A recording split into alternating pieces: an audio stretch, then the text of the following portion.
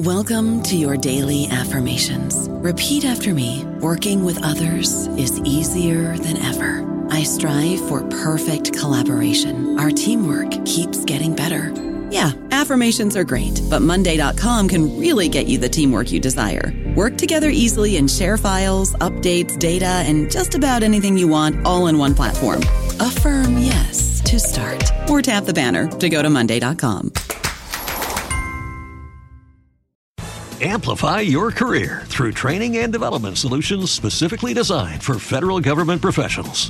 From courses to help you attain or retain certification, to individualized coaching services, to programs that hone your leadership skills and business acumen, Management Concepts optimizes your professional development. Online, in person, individually, or groups, it's training that's measurably better. Learn more at managementconcepts.com. That's managementconcepts.com. Hello, everybody. This is Marshall Poe. I'm the editor of the New Books Network, and I'd like to tell you that we have a new and improved website. It has two new features that we think you'll love. One of them is a vastly improved search engine, so that when you type in keywords, you'll get a bunch of episodes really quick. The other is the ability to create a listener account, and in that listener account, you can save episodes for later listening, so you can create a kind of listening list. We think these features are neat, and we think you'll enjoy them. Please visit the site today. Welcome to the New Books Network. Welcome to New Books in Japanese Studies. I'm one of your co-hosts, Sami Siddiqui. Today, I'm speaking to Professor Morgan Pitelka about his wonderful new book, Reading Medieval Ruins, Urban Life and Destruction in 16th Century Japan, published by Cambridge University Press this year. Dr. Pitelka is Bernard L. Herman Distinguished Professor of Japanese History at the University of North Carolina at Chapel Hill. Welcome to New Books in Japanese Studies, Dr. Pitelka. So our first question is always biographical. Where did you grow up and how did you become interested in Japanese history? Thanks so much, Sami, for talking with me today. Well, I grew up in Northern California, and I've talked about this before in podcasts. I had some exposure to Japan through films. My mother managed these two movie theaters in Northern California that used to show a lot of Kurosawa films. Oh, wow. And so, yeah, I grew up watching samurai movies. I loved Mifune Toshiro. He was my favorite actor. I was a very odd child, I guess. But you know, really the truth is that it was when I went to college. I went to Oberlin College, which is a liberal arts college in Ohio, and one of the reasons I went there was they had a great Japanese studies program. So I took Japanese there. I studied history. I studied abroad at Doshisho University for my entire junior year on the Associated Kyoto program. And, you know, I don't know how or why, but I just knew that was what I wanted to do. And I threw myself into it. And I was lucky to have great teachers, people who have continued to be mentors to me all the way up to the present day. I was especially lucky to be able to return to Japan after graduating from college on a Watson Fellowship, which is a really unusual fellowship that gives you funding to travel for a year independently and pursue a research project, but you're not allowed to be affiliated with a university or with any institution. You have to be independent. Oh, wow. And so I lived with families of potters all across Japan for a year. And then I went to grad school. So that was really the kind of, the furnace that, you know, forged my interest in material culture and in ceramics. Oh, wow. I mean, I knew some of that, you know, because I've taken, obviously, your courses at UNC Chapel Hill. We're both based there. I'm almost finished, but I didn't know some of the specifics, especially the Kurosawa and the Potter stuff. That's fascinating. Yeah. Could you talk about the genesis of this particular project? What made you want to write this book? You've written plenty of others, some of which have already featured on New Books Network. Yeah. So when I went to graduate school studying pre-modern Japanese history, I knew I wanted to study the 16th and 17th centuries, this era of political and cultural transition in Japan. And I knew I wanted to include the study of things. I was an early advocate for material culture studies in the broader field of Japanese studies. And I spent my first year of graduate school basically poking at various projects, trying to figure out what was feasible, what would be interesting, what would make a contribution to the field. And I spent some time at the Freer and Sackler galleries at the Smithsonian Institution in Washington, D.C., getting to know the incredible curator for Asian ceramics there, Louise Court, who has been a mentor and friend for my entire career. And she introduced me to this site in Japan called Ichijo Dani that no one had written about in English, but that was emerging in the literature on Japanese ceramics as one of the best resources, because it provides, as we'll talk about, a century of really detailed archaeological information. And I looked at it as a potential PhD dissertation topic. But in the end, I wanted something more narrative, something that would not be so beholden to archaeological sources at that time. And so I ended up writing my dissertation and my first book about a family of potters, the Raku family, that was founded in the same period in the 16th century, but that continued all the way up to the modern day in this generational lineage. Mm-hmm. That was actually a very hard project to complete, but I could wrap my brain around it more easily. Whereas this one, at that time, I couldn't quite figure out how to approach it. And so after she introduced me to Ichijo Dani, I visited for the first time the next year, and I kept going back on repeated trips and collecting evidence, collecting excavation reports and taking pictures and talking to archaeologists there.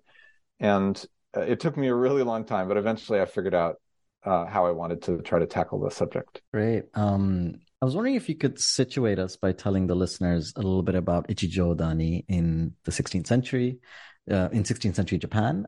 What are some of the important things we should know? And in doing so, I was also wondering if you could tell us why it's important to think of it as a provincial palace city as opposed to a castle town, which you make very clear in the introduction. Yeah. So the 16th century is, I think, just one of the most interesting periods in all of Japanese history. It is probably best known to non-specialists as the Age of Warring States, this long era of civil war.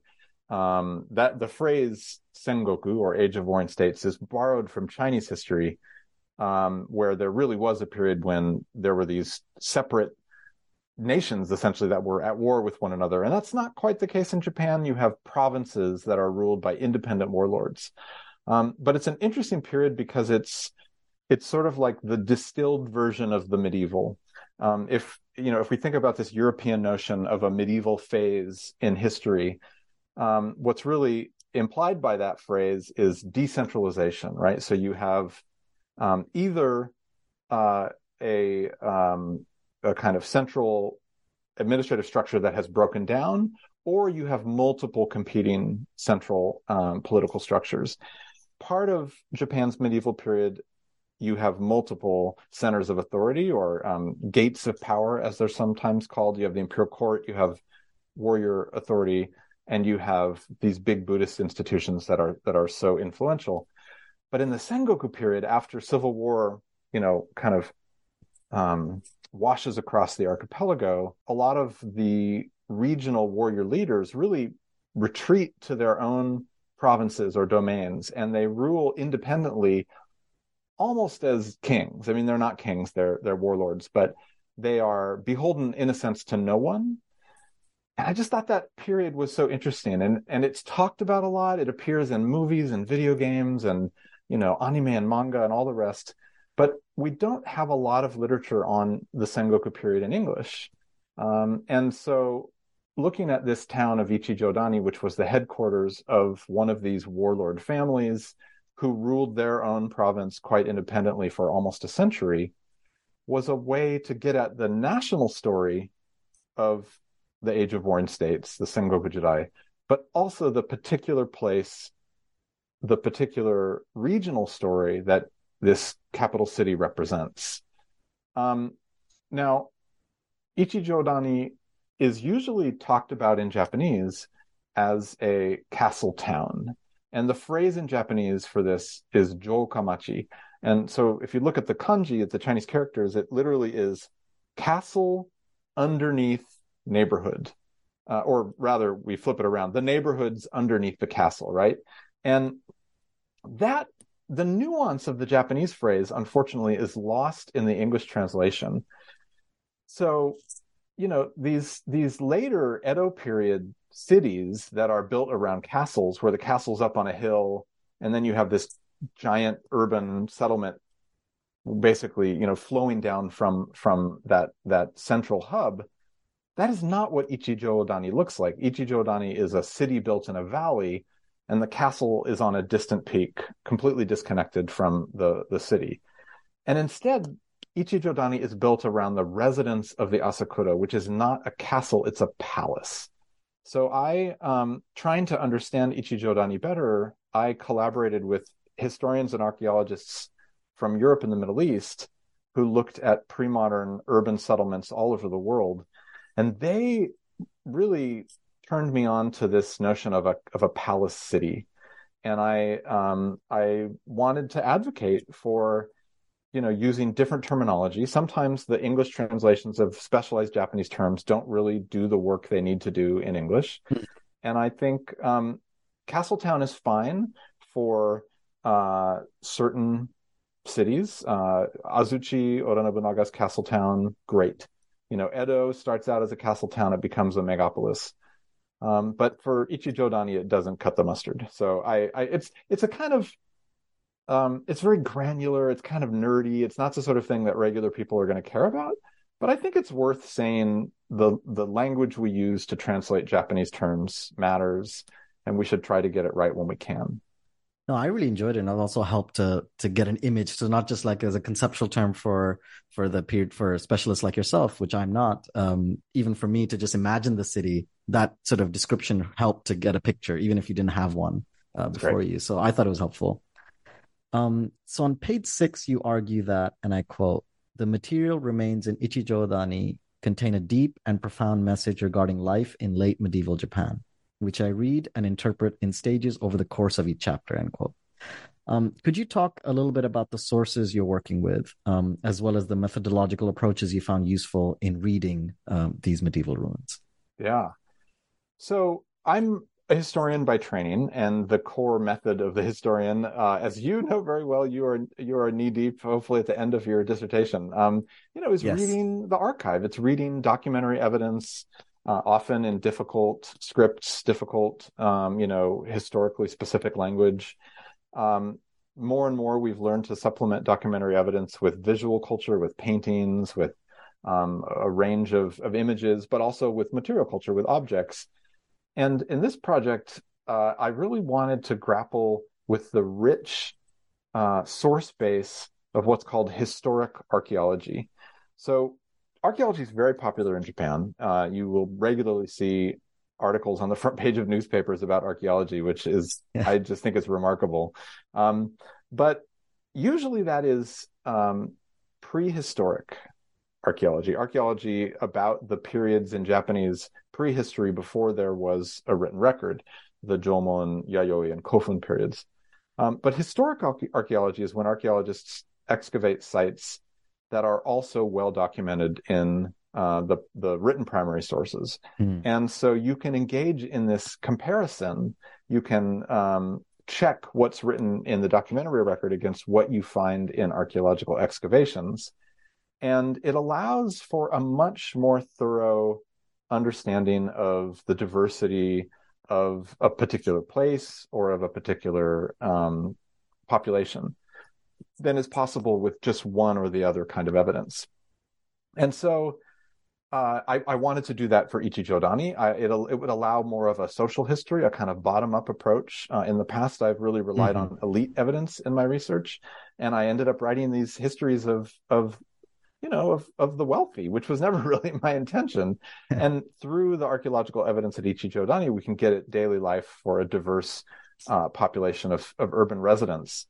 But, the other reason to pay attention to archaeological evidence is that I think it allows us to try to think seriously and critically about the embodied experience of people who lived in the past, not just the discursive representational record, which often is aspirational, which can be manipulative or even deceptive, right? Mm-hmm. And also which is often locked into literary tropes that are possible to make sense of from the point of view of the historian, but also can be sort of distracting. When you're dealing with excavated materials from an archaeological site, you can get closer to the bodies of the people who lived in that place and the way they moved through the world. We often, as historians, I think, talk about subjectivity, right? The way historical actors imagine themselves and their place in the world. Looking at archaeological evidence allows us to also take seriously ontology, or the sensory embodied experience of being alive in the past. And to me, that's literally the most exciting thing I can possibly imagine, is if we can just come a step closer to know what it might have felt like to wake up in the morning in Ichijodani in 1570 and go to work, and think about, how did you dress? What did you eat? Where did you go? What bridges did you walk over? What alleys did you avoid? All of that I really value, and I think it's legible. It is readable, to use the phrase from the title, in archaeological materials in a way that it really isn't in the documentary record. Yeah, and it was exciting for me as well, as somebody, as you know, who looks at sort of political history and is mostly in the discursive. Everything is about, these elite figures who are writing these articles or journals or diaries or whatever. Yeah. So it was completely opposite to what I'm working with, but fascinating for that very reason, I think. Now, I was wondering if you could read a short excerpt from the introduction and expand on it. I was also hoping you could tell us what looking at provincial communities like Ichijodani offers for our understanding of this period. Sure. Thank you. All right. And I quote, "I have argued elsewhere that the three heroes historiography is overly teleological, too focused on the actions of a few individuals, and insufficiently attentive to the role of early modern hagiography and historical reinvention in producing the history of the Age of Unification in a dramatic and highly mythologized fashion." So what I mean by this is that the late 16th century, the period when Ichijodani was destroyed, which I'm sure we'll talk about in more detail later, but basically when, for all intents and purposes, it was erased, that age is usually dealt with by historians in a way that is always looking towards the future, always looking at what comes next, in anticipation of the unification of Japan and the establishment of the Tokugawa shogunate in 1603. The distinctive things that happen in the Tokugawa period, the relative isolation, the urbanization, the development of strong, quote-unquote, national culture, all of which positions Japan to become modern in the distinctive way that it does, right?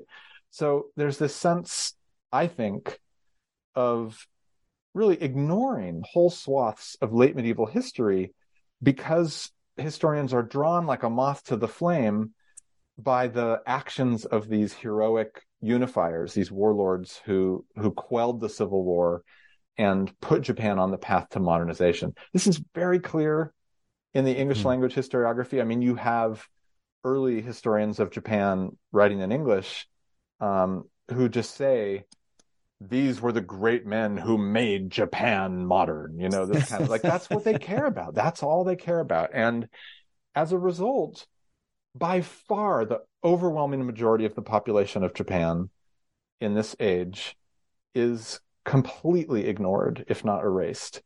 On the topic of provincial communities, Ichijodani, which is now a completely, rural, hard to reach site, not in an important place, was once a thriving capital city in a province that had its own distinctive story, its own distinctive identity. And that was true for much of Japanese history. People were not unified under a monolithic notion of national identity. They hadn't undergone the socialization and one might even say brainwashing of the emperor system and the experience of World War II, and then the desperate post-war attempts to create something new out of the ashes. In pre-modern Japanese provincial communities, you had local identities that were informed by the landscape, the environment, the seasonal change, the particular distinctive political history of that place. And not everything is about Kyoto. Not everything is about the capital city where the emperor lives. I love Kyoto. I'm like a huge Kyoto booster. But if we only ever look at the capital city, if we only ever look at Kyoto in the pre-modern era, Edo in the early modern era, and Tokyo in the modern period, we're really missing the majority of Japanese history. So this was a very small, humble attempt to kind of try to draw our attention back to the provincial story. Yeah, thank you. And then later on, we'll get to the destruction at the end of the conversation as well, and get to hear what happened to actual residents. Yeah. I'm also curious if you could briefly touch on the significance of Japanese language scholarship by the likes of Amino Yoshihiko and Ishii Susumu for your work as well as your title, I believe. Yeah. Right? Well, yes, absolutely. So I am completely, reliant on the incredible research of scholars in Japan. I certainly have looked at objects and documentary evidence in distinctive ways, and I offer my own, I think, unique arguments to the conversation. But the excavation of Ichijodani has been going on since the 1960s, and it is still ongoing. And there are many archaeologists who have worked in Ichijodani and then told the story of Ichijodani to other archaeologists and historians all across Japan, to the point where it's a name everyone would know. It is a well-known story in modern Japan.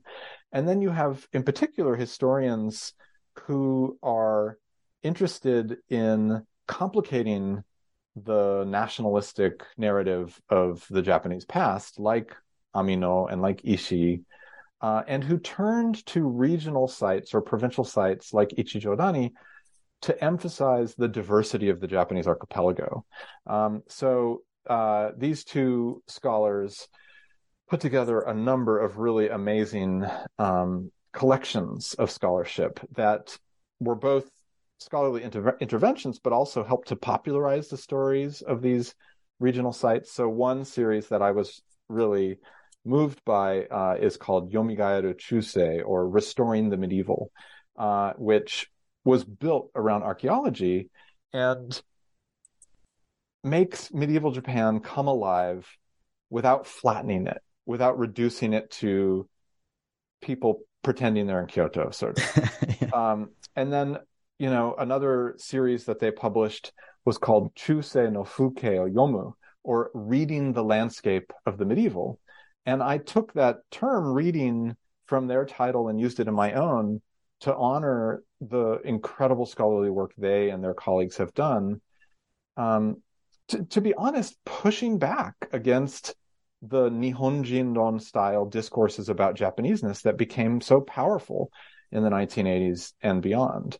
So that work was so important and influential for me, and a lot of it hasn't really shaped the field of late medieval and early modern Japanese historical studies in English as much as you might think it deserves. There's a huge literature on the provinces, the diversity of Japanese regions in the late medieval period in particular, that I just think historians can and should draw on more extensively. So I actually have as you know, Sammy, I have a really long section on the historiography of medieval urbanism and provincial urbanism, more than any of my editors liked. I was super insistent. This story really matters, and this literature is there for us to learn from. So I really want to give it credit. Great. And I'm glad I asked that question in that case. Thank you. Before we dip into some of the chapters, we won't have time to go into every single one. Readers should read the book. They'll get a taste for it here. Or listeners should read it. I was wondering if you could talk about how the book is structured and how the narrative unfolds, for what to expect, and then we can dip into some of the chapters later. Sure. This was actually for me the biggest challenge in working on this book, that I never really solved in a completely satisfying way, because I didn't want to approach the history of Ichijodani just chronologically. It is a good model for understanding the Age of Warring States or the Sengoku period, but it isn't necessarily so meaningful in the year-by-year timeline of events.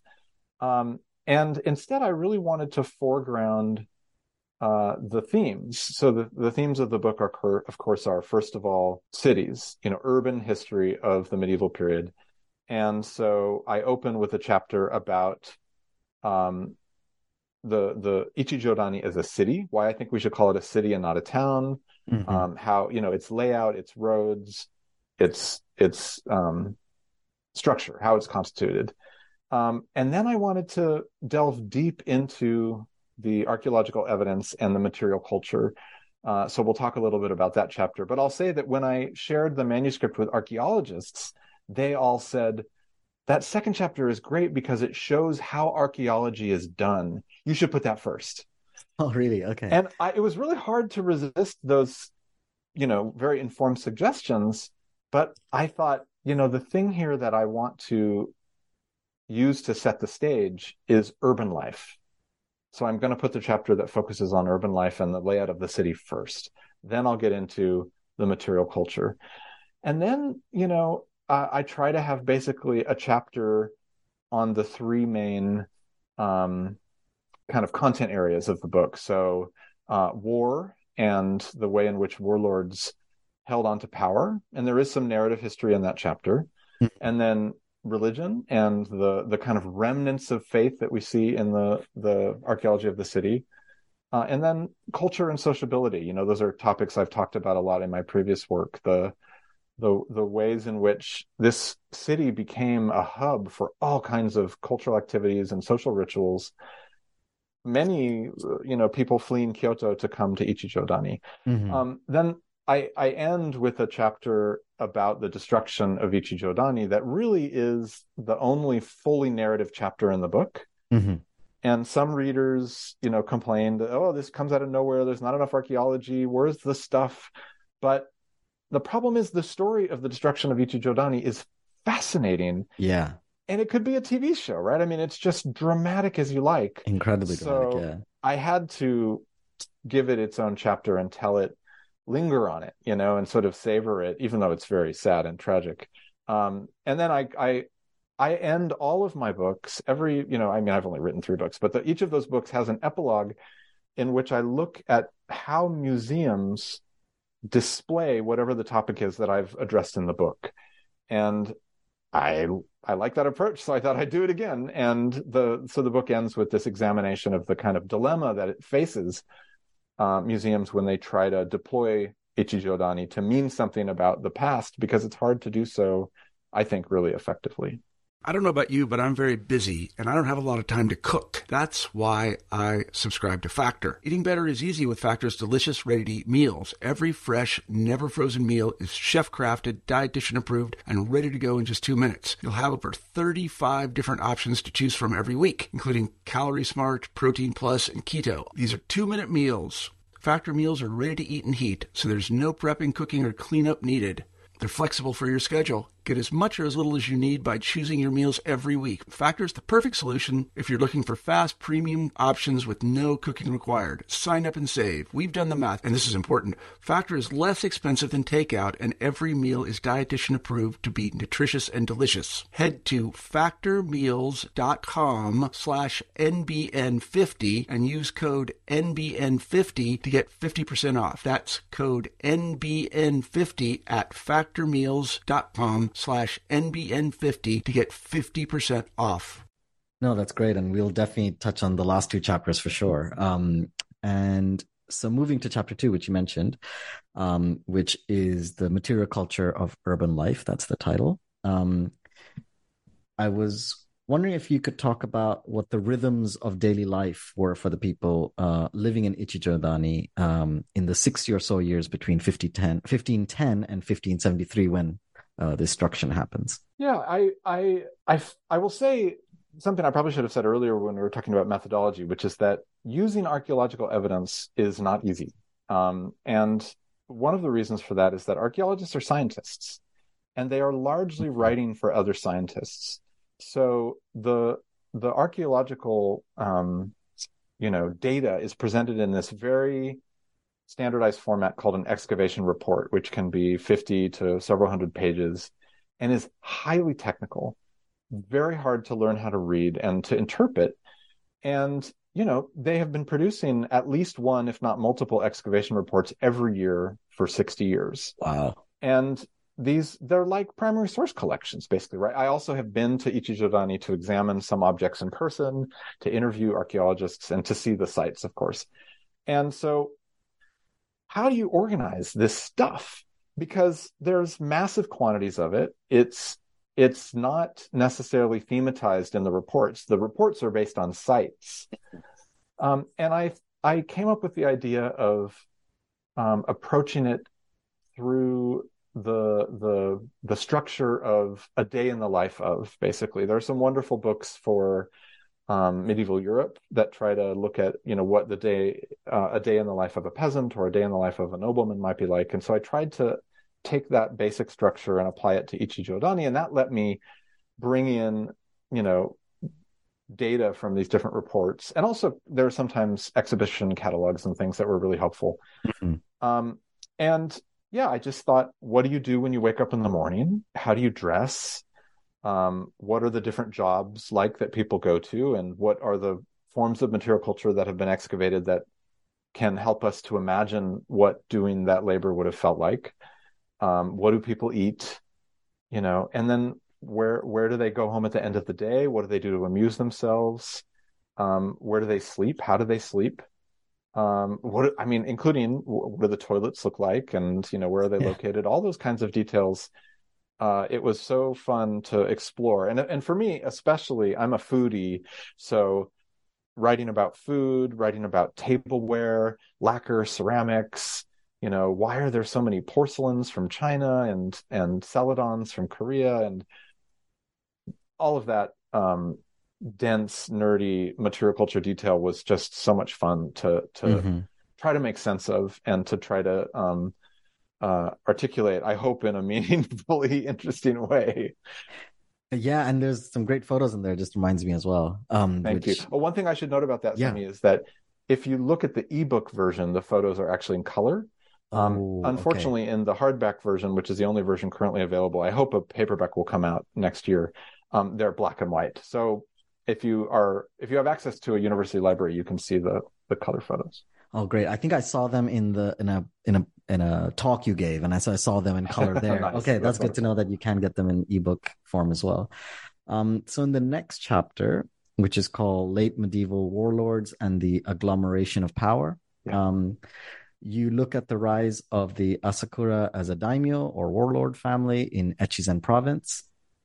You argue that, and I quote, "Fortresses, residential palaces, and the towns and cities that grew up near them played many roles in the expanding administrations of warlords in 16th century Japan. The warlords, who in some cases had newly come to dominate their home region, such as Asakura, concentrated their resources, their activities, and their assets, financial, military, and human, in these urban centers. These distillations of the power of the Sengoku warlords represent the trend towards not unification, but rather regionalization, the creation of distinct political units at the provincial level," end quote. Now, you go into a lot of depth, about the rise of Asakura, which is really helpful, actually, and how they established their authority in Echizen. But I was wondering if you could give a brief account of that for the listeners, just for those who don't know, and what you describe as this regionalization of political authority in medieval Japan. Yeah. So this is part of my attempt to try to tell the story of the Sengoku period, which is a national story, at the same time as I'm telling this regional story about the Asakura family. And fortunately, the Asakura are a really excellent example through which to get at a whole bunch of different issues. Mm-hmm. So they started out their career not as the rulers of the province, but as vassals or retainers to the rulers of the province. So the family that ruled Echizen was called the Shiba, and the Shiba were very influential in Kyoto. Echizen is, of course, located not too far from the capital, so it was close enough to allow a lot of travel to Kyoto and a lot of exchange with the nobility and the shogunate there, but far enough away that it was more than just a suburb. And so the Asakura, when the Onin War broke out in 1467, this is the war that started the whole Sengoku period, destabilization and decentralization. They did what many vassals, warrior vassals did in this age of civil war. They overthrew their betters. This is often described using a phrase called gekokujo, or the low overthrow the high, that I talk about in the book and that others have written about. And they succeeded. They managed to betray their masters in a way that was beneficial to certain powers in Kyoto. So their new status as the rulers of Echizen was authorized from the fragments of central authority that still existed. And they then built up their power base and secured their borders. And what I really wanted to emphasize now, shifting to the regional story, is that not every warlord in the Sengoku period was a nightmarish, expansionist monster who just wanted to conquer the whole country and make their name great. That type existed. I mean, Oda Nobunaga was one of those characters, and there were many others. The Asakura instead seemed, and I don't want to romanticize them in any way, they were just as capable of bloody violence as any other, ruling samurai family, but they were content to rule the province well and effectively and efficiently. And they maintained peaceful relationships with many of their neighbors. They engaged in diplomacy with other warlords of this era. And I think that one of the things that the whole Age of Unification narrative really gets wrong is that it assumes unification, or reunification, we should probably say, is good for everyone, right? It presupposes the reunification of the nation state as a positive, which is kind of remarkable if you think about where that goes in Japan. But it clearly wasn't. Here is a province with this thriving capital city at its center that is in effect going about its own business until Nobunaga comes along and says, "Join me or die." And so there is again, regional diversity that matters, and there are these lived experiences that are not the same as the experiences of people in Kyoto that we ignore and we lose track of by erasing the distinctive histories of these regional provincial communities. Yeah, that actually reminds me, one of the things I really enjoyed about the book was where you have times where, if you look at it from the center, what seems like disorder and chaos or even violence or whatever, from a particular regional center might be the complete opposite, where the idea of this narrative, if you just take a very centralized narrative, you actually forget that for a lot of people, very different sort of things are happening. And Ichijodani versus Kyoto is a really great example. I think can I just say that reversal that you just talked about is something that we've paid a lot of attention to in the context of imperialism and colonialism, right? The fact that the experience of being occupied, of course, is described and understood very differently for the different populations involved. But in Japanese history, those kinds of stories are minimized because of this narrative of the monolithic experience of Japaneseness. And we really have to push back against that, I think. Yeah, and your book does that. I think that comes through very clearly. Awesome. So in chapter 4, entitled The Material Foundations of Faith, which you talked about earlier, explores the religious life of Ichijodani residents in medieval Japan. You write that, and I quote, "The excavated evidence from Ichijodani and other provincial urban centers also allows us to consider religious life without focusing on the ideological appropriation of religious language by political figures such as the unifiers," end quote.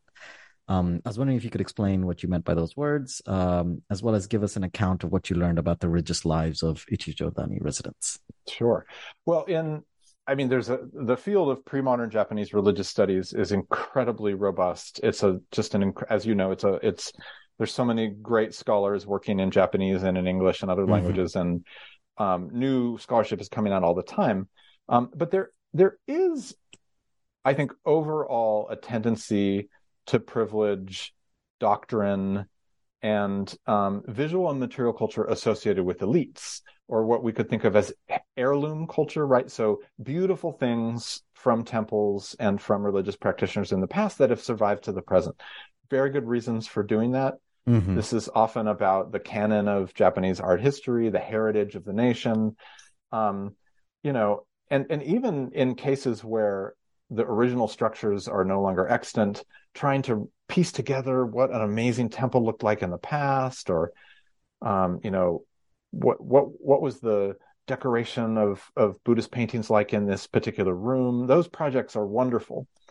But I also think they just tend to privilege a top-down elite engagement with religion and a deployment of the sacred as a form of political ideology, right? So rulers like Nobunaga, Hideyoshi, Ieyasu may have been devout believers. I'm not doubting that, but they also knew strategically from centuries of Japanese rulers before them that one of the most effective ways of advertising your right to rule was in the religious or sacred realm.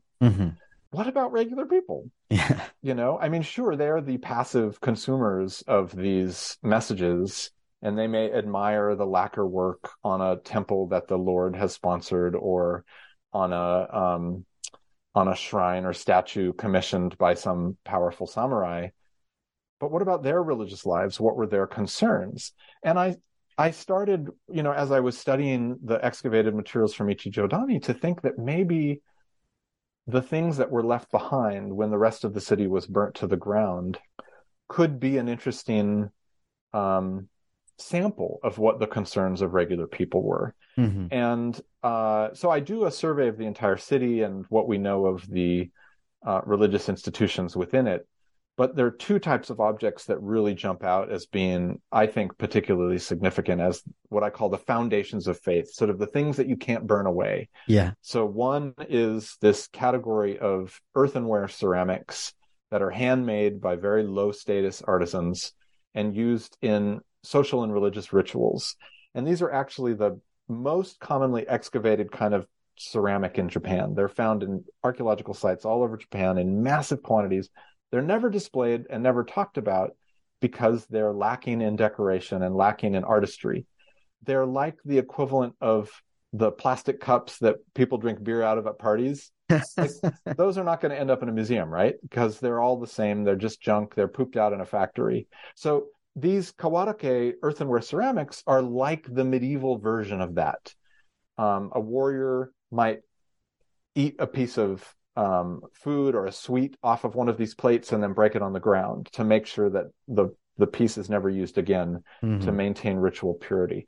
Or you might burn a candle on it, or you might even have a little sake out of it.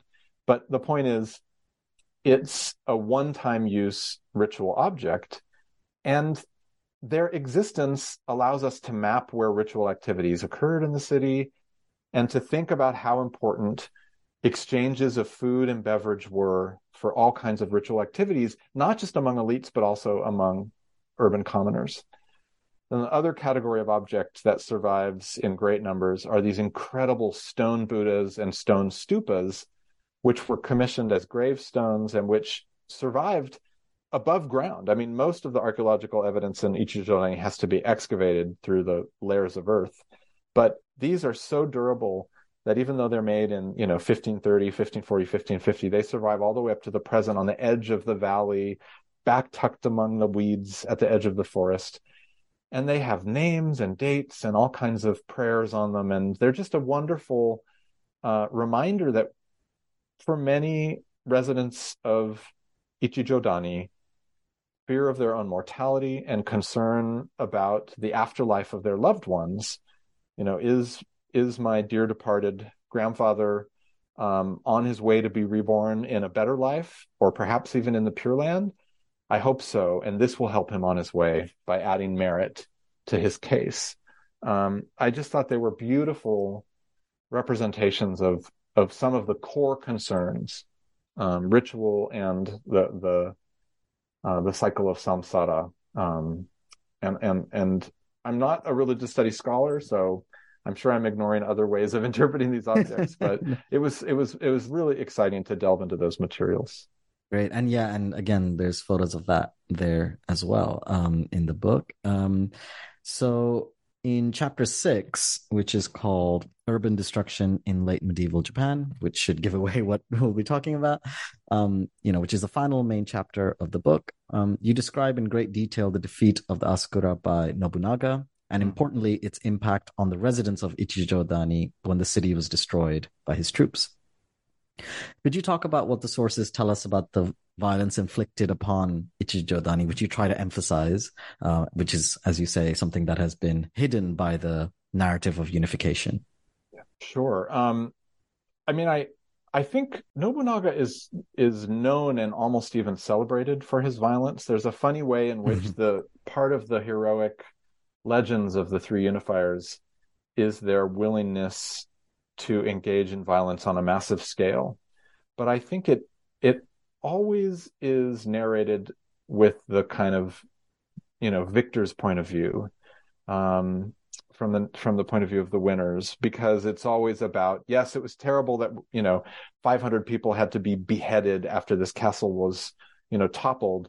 But that was also that Nobunaga could continue to reunify Japan and bring about an end to this terrible civil war. So it's always, we're going to stop violence by engaging in these inhumane, tyrannical acts of violence. One famous story from Nobunaga's career is when he burnt the temples on Mount Hiei to punish the monks for having sheltered, actually, the Asakura, the family, and the Azai, the family that I'm talking about in this book. But the story of his destruction of Ichijodani is barely even a footnote. And so I try to look at the course of events, the exact chronology that led up to the destruction of Ichijodani, and to emphasize that the Asakura struck back against Nobunaga in significant ways. They and their allies who were opposed to his attempts to unify Japan under his own name were close at certain moments to victory. It was not preordained that Nobunaga would be victorious. It was contingent and contested. And that when they did finally lose and lose very dramatically, they were pursued relentlessly and the city was destroyed essentially needlessly. There was no rhyme or reason to the burning of all the structures in Ichijodani and the killing of many residents. Many, it seems, fled to Fukui Echizen, the nearby previous capital of the province. But many were captured and tortured or killed. I talk about how part of the story of the age of unification that is not emphasized enough is the very intentional use of sexual violence, the trafficking in human bodies, and the exploitation of women. And I really think that stuff should be front and center in our discussions of unification, because to deny the details is to just whitewash the whole story, and to always valorize unification over every other movement and every other experience in Japanese history. Yeah, what you described in the introduction, the teleology as well as the violence that's hidden really comes through. You talk about both those things, or you complicate both those things. So I was wondering if you could read the sentences that bring your book to a close from the epilogue, which I shall also read out, The Excavated Nation on Display, and talk about what you were trying to say with those words. Sorry, this is a very long paragraph I gave you. Okay. Learning to respect what Jane Bennett calls the vital materialism of objects, such as those excavated in Ichijodani, as well as the environment that shaped the city and the ontology of the people who lost their lives there, is part of the larger moral and is part of a larger moral and philosophical step. We must overcome the hubris of the binaristic separation of animate and inanimate, culture from nature, and human from non-human in order to confront the challenges of anthropocentric destruction. Otherwise, we run the risk of going the way of the Asakura, with Nobunaga's predatory violence replaced now by the insatiable consumptive needs of modern human societies. The interlinked urban spaces of 16th century Japan, each of them a small universe of material life, together form a medieval multiverse that has gone ignored for too long. So Thank you. That was very long. My apologies. No. I mean, I wrote it. That was beautifully written so far. Thank you. I kind of am going out on a limb here, but I'm really moved by the specific stories that we can read from the various forms of evidence from the past. And I feel that honoring those stories and listening to them is a way to counter some of the most destructive forces of the world we live in today. And to understand that the destruction of Ichijodani, as I said a moment ago, was not foreordained, but was contingent and could have been averted, helps me to make sense of the urgent necessity of making changes in my life and voting and trying to make the society better to the degree that I have any agency at all, to try to help avert or ameliorate the destructive processes that we see unfolding in the world around us today. I also think that what Jane Bennett is suggesting, and she's a political philosopher who's written a wonderful book about the study of things and material culture, is that paying attention to the material world and to bodies and to landscapes and to the environment, listening to animals and studying trees and not abandoning humans, but looking for interrelationships as historians will make us better able to listen to the environment we live in today. And obviously part of the problem of our world is that we, for hundreds of years, haven't paid any attention to the environment and haven't listened to the world around us. So it's a stretch maybe to say that studying the diversity of life in medieval Japan can help us to push back against, the terrible forces at work in the destruction of our world in the Anthropocene. But I believe it. And we'll talk about this later, but I'm turning more and more to environmental history in my work. Oh, fascinating. Without rejecting the study of material culture, and trying to think more about how those things are really fundamentally related. Before I get to that question, I was wondering if I could just ask a quick follow-up. Because you went to, as you mentioned in the earlier question, you've been there. You're seeing how in Ichijodani how what it looks like now, the museums there, or how it's memorialized. I think you talked about how a lot of the violence is not mentioned at all. So I was wondering if you could just tell us what it's like now, or how it's remembered, this history, or not remembered. Well, yeah, absolutely. I want to first offer a caveat, which is that my research was conducted between, basically over the last 20 years. But especially the last decade. And things are evolving in Ichijodani. And I hope that the ways in which the city and its wonderful archaeological evidence are displayed will change. But during the period of my research, the tendency was to really strongly emphasize daily life. And, that kind of idea of that multiverse, of that medieval multiverse, that phrase that I used in the last sentence, but not to emphasize diversity and difference, but to emphasize togetherness. It's basically framed as, come see how medieval people lived in Japan in the 16th century. You can see that more clearly in Ichijodani than anywhere else, right? And what's left out is the story of the destruction of the city and the Japanese on Japanese violence of that age of unification. That seems problematic to me. And I've asked archaeologists about it, and they say, well, we're trying to be kid friendly. We're trying to tell stories that are generative and building up rather than tearing down. And I understand those explanations, but I also think when an entire community is destroyed in a day, we have to pay attention and we have to ask why. Thank you. And thank you for giving me so much of your time, Dr. Pitelka. But before I let you leave, could you tell us what you're working on now? You've already mentioned that it's going to be environmental history.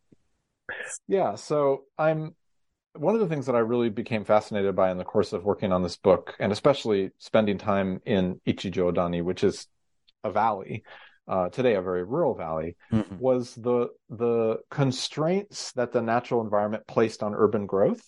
So I have maps in the book that show how you have this core part of the city built around the Asakura Palace in the center of the valley, marked on the southern and northern ends by these castle gates, as they're called. They're really city gates. But then beyond that, you have these sprawling neighborhoods that are outside of immediate Asakura control that show the mercantile and commercial activities of all these different populations, including even what appears to be essentially a Chinatown. Okay. And I wished, as I was writing the book, that I had spent more time thinking about the environmental context for the city's growth and for the lives of the people in the city. And so I actually at one point had a draft of a chapter about it, and I thought, I can't do this. This is going to take me many years. I'm just going to stick to the main story I'm telling here. But I'm looking now to write an environmental history of Kyoto in the late 16th and 17th centuries, called The Rebirth of Kyoto, which is really about how the reconstruction of that city after all of these civil wars invented the city that we now know, and that the environmental constraints on that rebirth produced cultural networks and pathways that also helped to make the city what it is today. So it's an attempt. A lot of environmental history today is focused on politics and the economy for obvious reasons. Mm-hmm. I want to try to bring environmental history and cultural history together and understand the interrelationship between the cultural trends of this period and the environmental constraints. Wow, that sounds fascinating. Look forward to reading that when it's out and hopefully interviewing you for that too. Thank you so much. Thank you so much, Dr. Pitelka.